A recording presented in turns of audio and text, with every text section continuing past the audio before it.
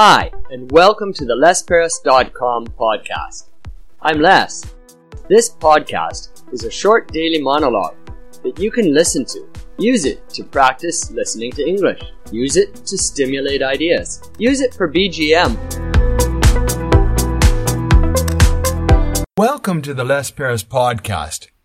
Today is kind of a special day. I noticed we're going to do the 100th episode of the Les Paris podcast.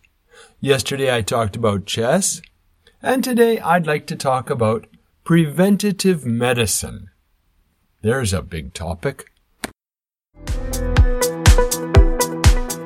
Preventative medicine. There's a really big topic. The medicine that most doctors are doing is intervention medicine. There's another really big word. What that means is most doctors wait until you actually get sick. You don't go to the doctor when you're healthy. You get sick or injured or hurt, and then you go see the doctor and you say, "Fix me up." Pretty natural. Well, preventative medicine is a little bit different. That's where the doctor tries to help you so that you don't get sick. Before you get sick, the doctor's already helping you.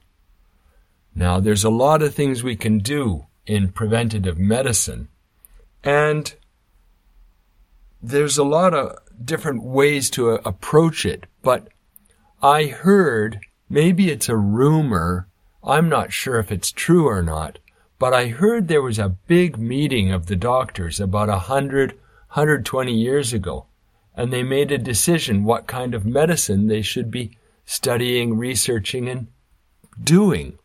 And everybody went for intervention medicine. Part of the reason was they thought most people don't want to see the doctor when they're healthy. And the second reason was nobody's going to pay a doctor when you're already healthy, but people are happy to pay once they're sick. So you couldn't make a living as a doctor in preventative medicine. Today, people are arguing that you can make a living in preventative medicine. You can charge people for your services as teaching them how to take care of their body, how to massage themselves and give themselves stress breaks and eat good food. There's all sorts of ways to prevent getting sick.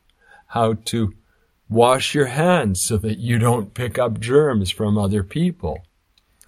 And preventative medicine seems much, much better because we don't want to get sick in the first place. How about you? Would you pay money to a doctor to prevent yourself from getting sick? Think about it.